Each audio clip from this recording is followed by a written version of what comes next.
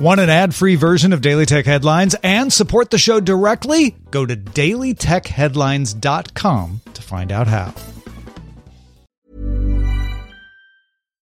One size fits all seems like a good idea for clothes until you try them on.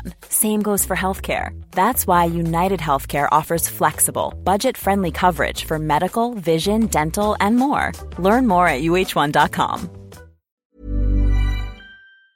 My business used to be weighed down by the complexities of in-person payments. Then, Stripe Tap to Pay on iPhone came along and changed everything.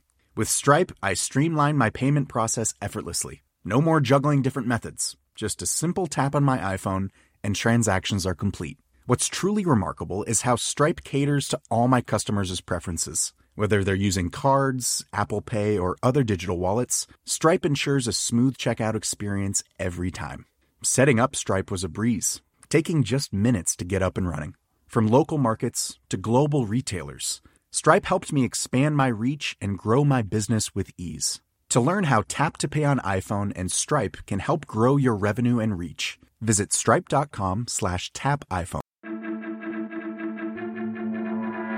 These are the Daily Tech headlines for Tuesday, July 11th, 2023. I'm Rich Straffolino. The Chinese messaging app giant WeChat announced Apple opened a store on its platform. The store will support buying Apple products directly in the app. This marks a continued expansion for Apple in China. It operates a shop on the Tmall marketplace, and it hosted its first e-commerce livestream in China back in May. Anthropic opened up its Claude 2 chatbot, available online for users in the UK and US. Anthropic bills Claude as a friendly, enthusiastic colleague or personal assistant. It's able to do similar tasks to other chatbots, but with a more conversational tone. Its training dataset goes through December 2022. In a new post on Tumblr's staff blog, the company announced plans for a redesign to make the service easier to use. This includes updates to its reply and reblog system, which would show replies under a reblogged post rather than aggregating all of these under the original. It'll also look at expanding ways users can find and sign up for Tumblr and experimenting with patterns that encourage users to keep returning. Snap began rolling out a partnership with the link in bio service Linktree on Snapchat, letting anyone with a public profile include links on a profile, with Linktree getting preferred placement in settings and the Snapchat share sheet. Linktree will also add Snapchat profile integration into its pages. Twitch announced it will roll out support for an ephemeral stories feature in October. These will show up in the following page on its mobile app, and creators will be able to limit visibility to followers. The mobile app will add a discovery feed in late 2023 as well, featuring a mix of live and recorded content.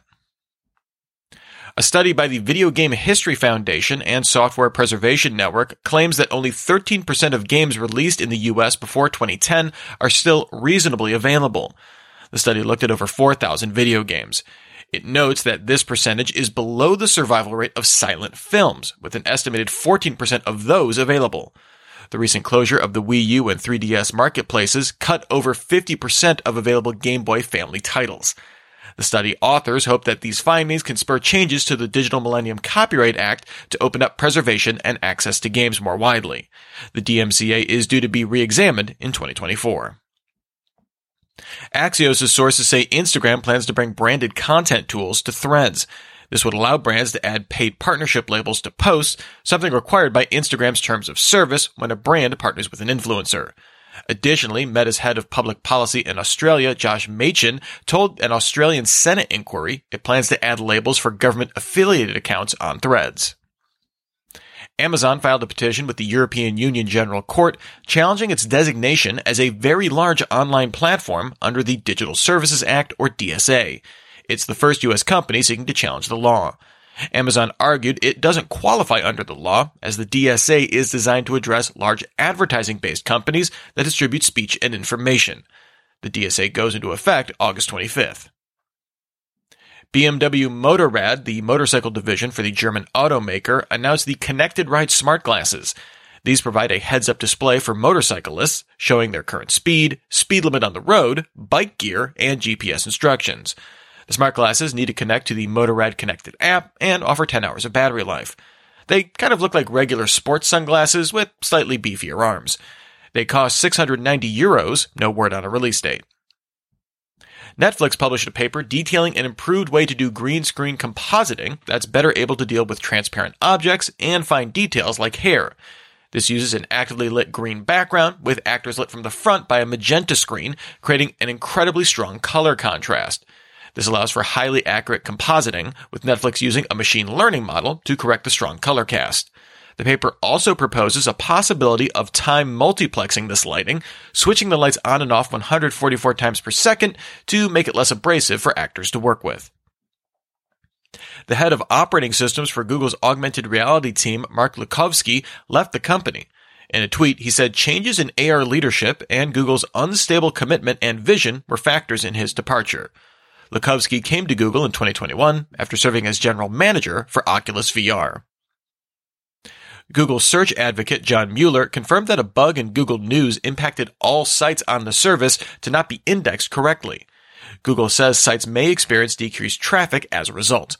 On the Google Search Status dashboard, the company said it would provide an update on the issue by the afternoon of July 11th. And finally, Apple issued a set of rapid security response updates to address zero-day exploits in the WebKit browser engine on macOS Ventura, iOS, and iPadOS 16. The vulnerabilities were reported by an anonymous security researcher and actively exploited. Remember, for more discussion of the tech news of the day, subscribe to Daily Tech News Show, dailytechnewsshow.com. And if you enjoy the show, remember to tell a friend to check it out. Thanks for listening. We'll talk to you next time. And from all of us here at Daily Tech Headlines, remember, have a super sparkly day.